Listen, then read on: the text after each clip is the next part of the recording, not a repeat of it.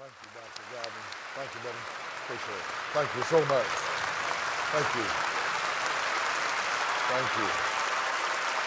Thank you. Thank you. Thank you so very much. Thank you so much. Thank you, Dr. Godwin. It is great to be back at the one of the greatest and most exciting universities in all of the world. This is a place where the flag is still respected, the Bible is still honored, God and God the Father, God the Son, and God the Holy Spirit are still welcome. And not every university can say that, but Liberty University can make that declaration. What an honor. So exciting. My wife is with me this morning. Connie, right over here in this section, stand and let the people meet you. This is my wife of 36 years. We have three wonderful children.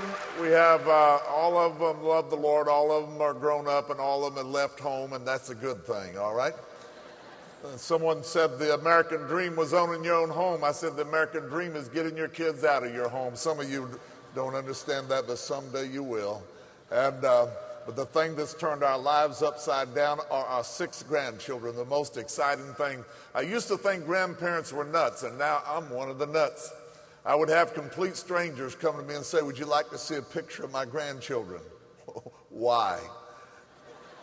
And they got a bumper sticker that says, ask me about my grandchildren. So 70 miles an hour, I'm supposed to roll my window down and ask you about your grandchildren.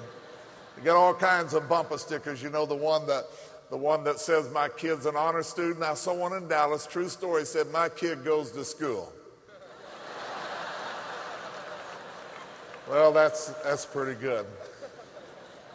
But I'm so honored to be a part of this very special day, to have all these that are representative of serving today presently in the military and those who have served, and then to honor those who have given it all, as we paid tribute to Jesse Strong just a few moments ago. This is a great country. It's a great land, but it has not come this way without great sacrifice. There have been tremendous sacrifices made for America. And I want to go back to my father's generation. My dad is 84 years old. He's in a hospital in Barnes Hospital in St. Louis with a very serious condition. But my dad, on the day that he was taken to the train station by his mom and dad, my grandma and grandpa Lee, to go to Chicago, the Great Lakes Naval Station, to go to war, on that very day, grandma and grandpa Lee received word that their oldest son had been killed over Italy. You imagine taking your next oldest son to go to war, and you've just received word that your oldest son has been killed. Tom Brokaw called them the greatest generation. Why did he call them that?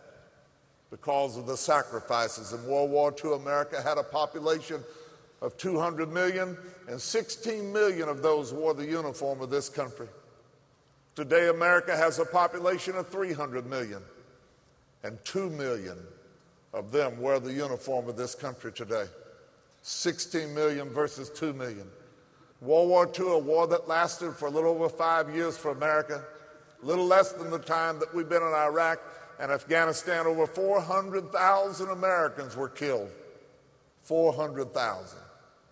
As of today, as mentioned by Dr. Godwin a moment ago, a little over 4,000 that we've lost in Iraq and Afghanistan. And I'm not minimizing the loss of one single life. I do believe that this generation that is fighting today is as great, if not greater, than any previous generation. These young men, too, are doing their best and doing their all.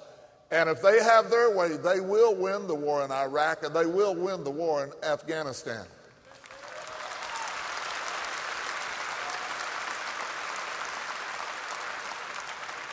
But back to World War II, or the Battle of Iwo Jima. And by the way, Marines, happy birthday to you. 233 years. On the Battle of Iwo Jima, a battle that lasted for 30 days, 6,800 Americans were killed, most of them United States Marines. You imagine picking up the paper tomorrow, reading that 6,800 Marines have been killed in Iraq. in the past 30 days, this nation would go berserk. You see, we've lost our moral courage to fight and to win a war. It looks like we would learn from history. You see, young people, I came from the war that America lost. The Vietnam War was not even a tie.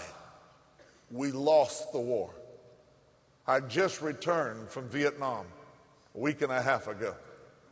After 37 years, it was there that I gave these two legs for my country. I've never been bitter. I've never been angry. I've never been mad. I'm fortunate to be alive.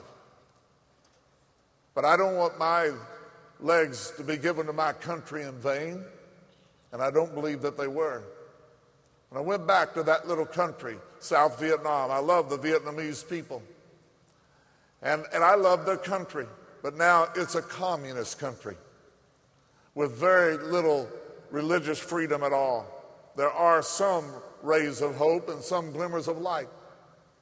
On Wednesday night, I was able to speak in Saigon at the Grace Baptist Church, a Southern Baptist church that has now been sanctioned by the government. This was a miracle in itself, an American Marine who fought in South Vietnam and went there with bullets and bombs the first time, but this time I went with the Word of God, with the love of Jesus in my heart for those people. I spoke that night for about 15 minutes at Grace Baptist Church. When I was finished speaking, the translator came to me and he brought two men with him.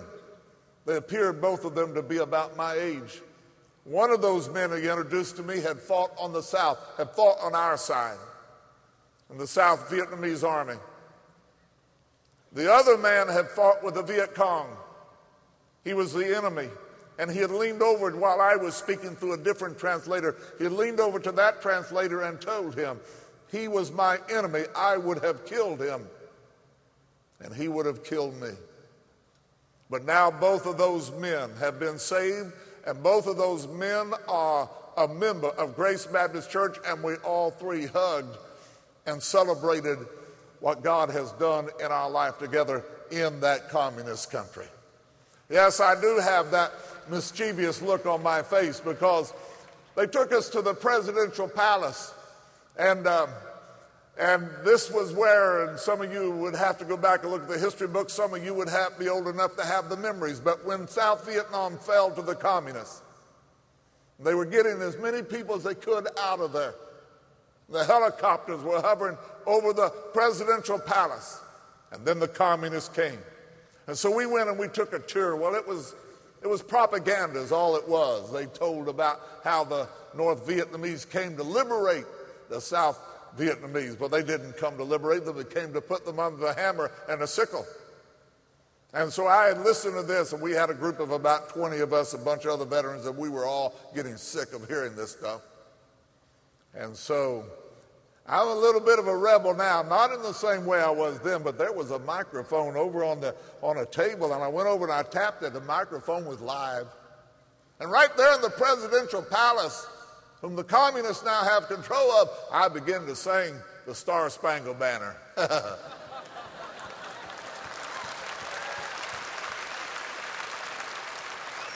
Now, I must tell you that's the reason why Connie did not want to go with me to Vietnam. She was afraid I would start World War III over there.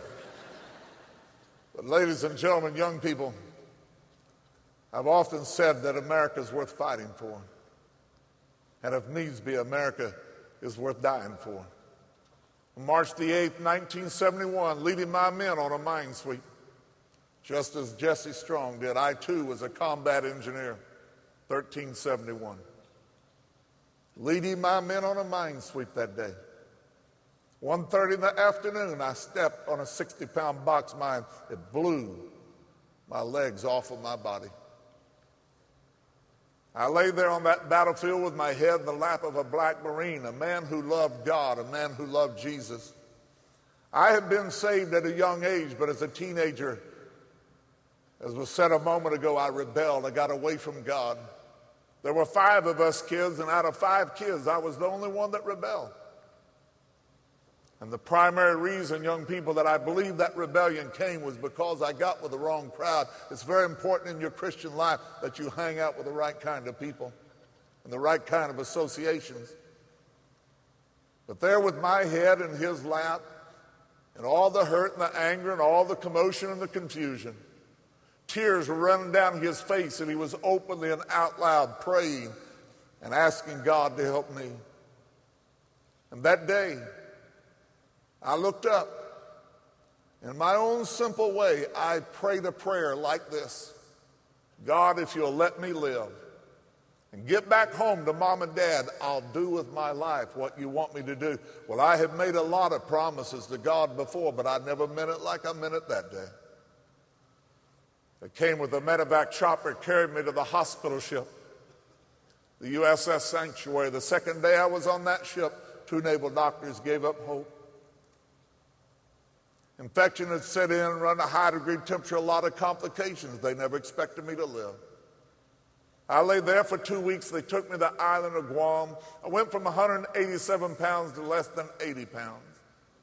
Mom and Dad received visits from the Marines and the Red Cross and numerous telegrams, and from all that they had been told, they never expected to see the oldest son alive again. A few years ago in Dayton, Ohio, Earl Lewis came to our crusade, and Earl said, Tim, it looked like someone took a 5-gallon bucket of red paint. He was the 5th man back on the mine sweep that day. He had only been in country for a few short weeks. He said it looked like someone took a 5-gallon bucket of red paint and just poured it all over you. He said, not a one of us thought you would live. In that crusade, Earl Lewis gave his heart to the Lord Jesus Christ, and now is a faithful member of that church. 3 years ago in Danville, Virginia, not far from here, Ray Birchie came to the Sunday morning service that I was preaching. Ray was the radio man on the mine sweep that day. He had only been in Vietnam for 10 days. I was his first medevac chopper call. He said, Tim, when you stepped on the mine, I was 75 yards to the rear. He said it blew my helmet off of my head.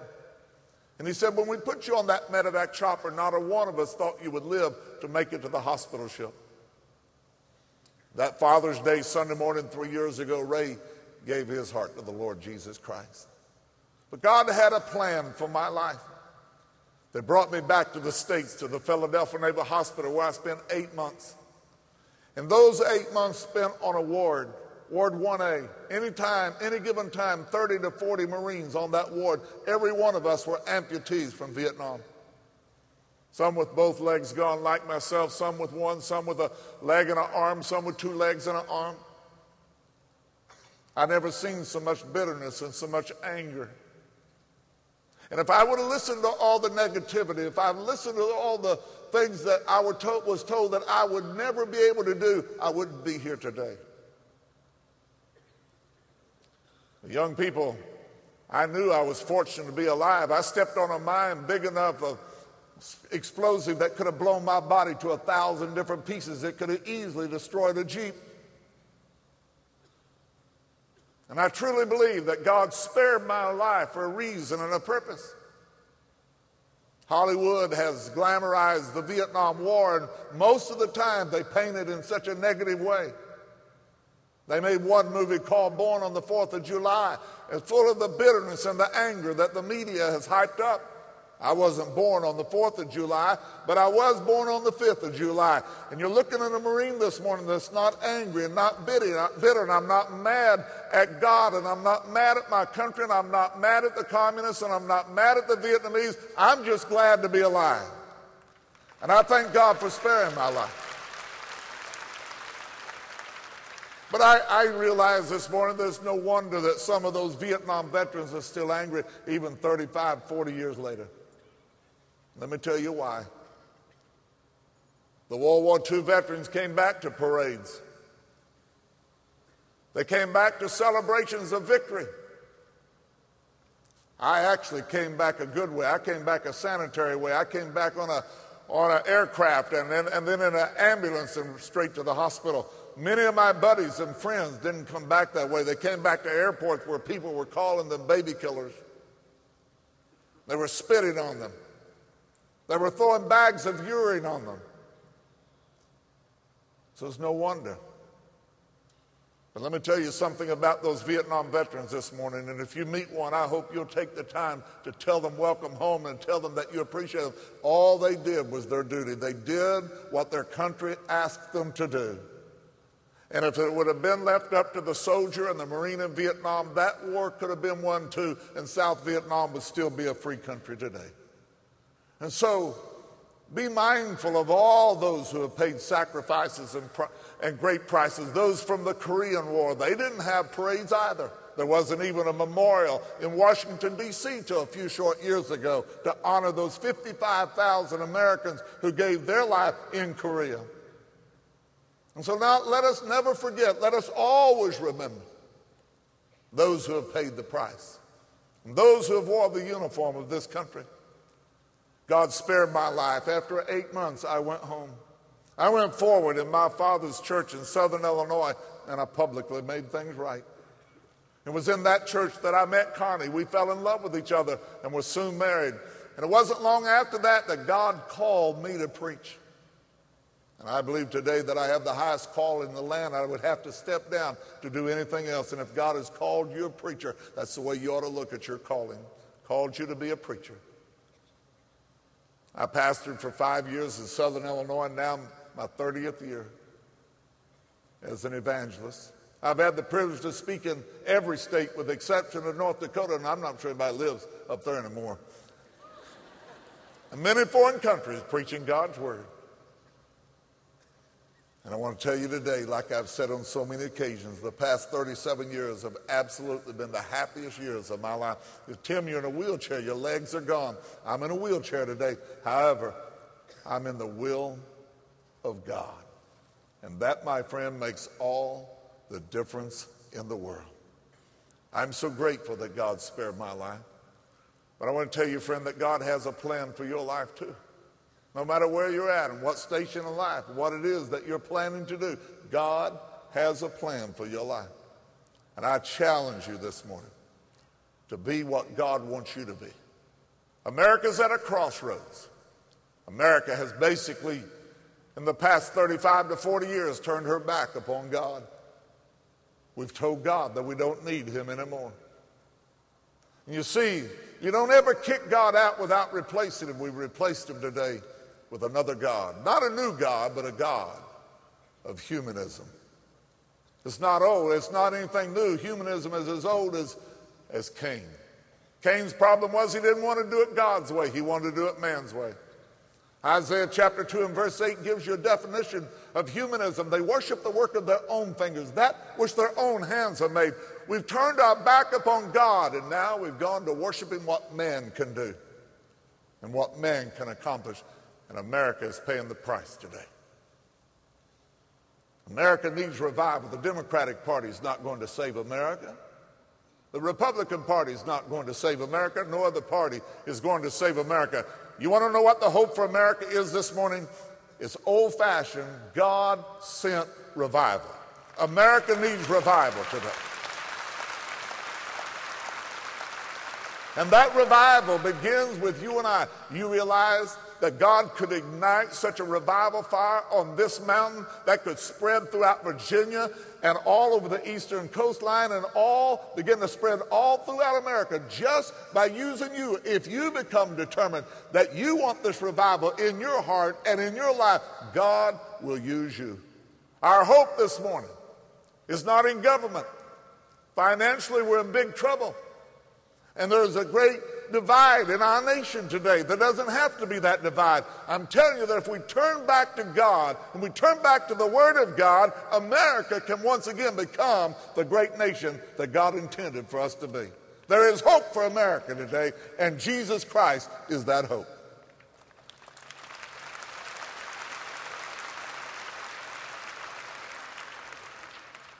This morning I challenge you. Maybe you're not wearing the uniform of our country. Maybe that's not God's call on your life either. But I challenge you to be respectful of those that are, and that you pray for those that are serving and those that are willing to put on the uniform of this country. And then I challenge you this morning to be where God wants you to be and to do what God wants you to do. I want you to bow your heads today. In a moment of silence, once again honoring those who have given it all and honoring those who are serving and those who have served. If you were fortunate enough to be born in this great country, you give God some praise and glory in your own heart right now. Realizing America is not a perfect nation, a lot of flaws and a lot of problems. But I don't know any other place that I want to go live. Father, thank you for Liberty University. Thank you for the vision and the dream of Dr. Jerry Falwell so many years ago. And then to see this dream lived out right here today, November the 10th, 2008, right here on this mountain. God, you've been so good, and we love you. We pray for our nation today. Lord, we pray for our president, and then we pray for our president-elect. We ask, God, that you would give wisdom.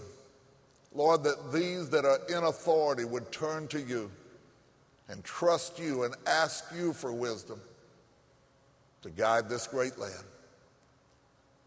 We pray this morning for that revival, real, genuine revival in our homes, in our churches, in our schools, in our cities, in our towns, in our villages.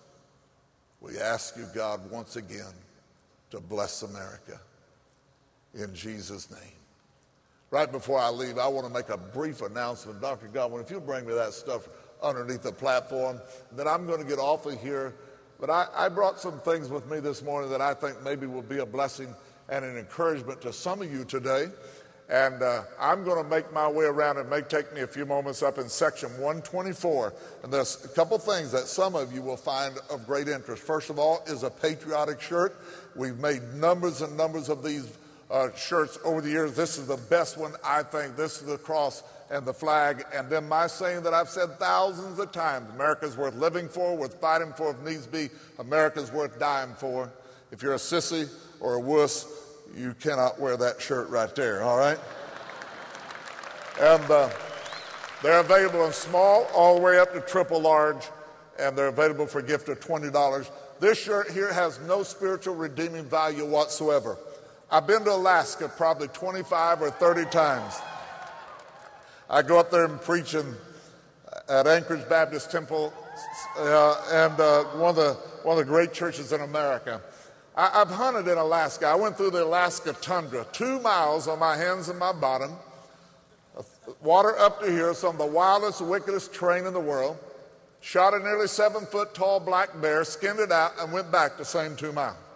I'm in a wheelchair, but I'm not nearly as handicapped as I look. I've shot caribou. I've gone fishing up there.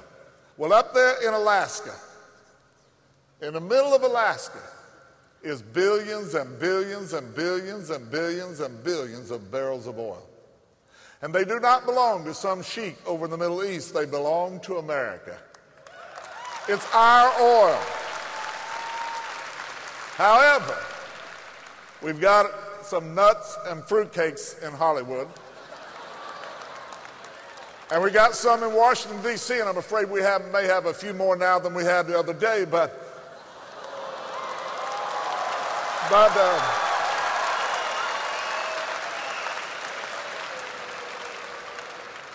they care more about the caribou as to whether you're going to pay $2 or $3 or $4 for a gallon of gasoline. Now, this shirt is for all my redneck buddies and all my hunting buddies, and for anybody that's tired of paying high prices for gasoline. It just simply says, eat the caribou, drill for oil, all right?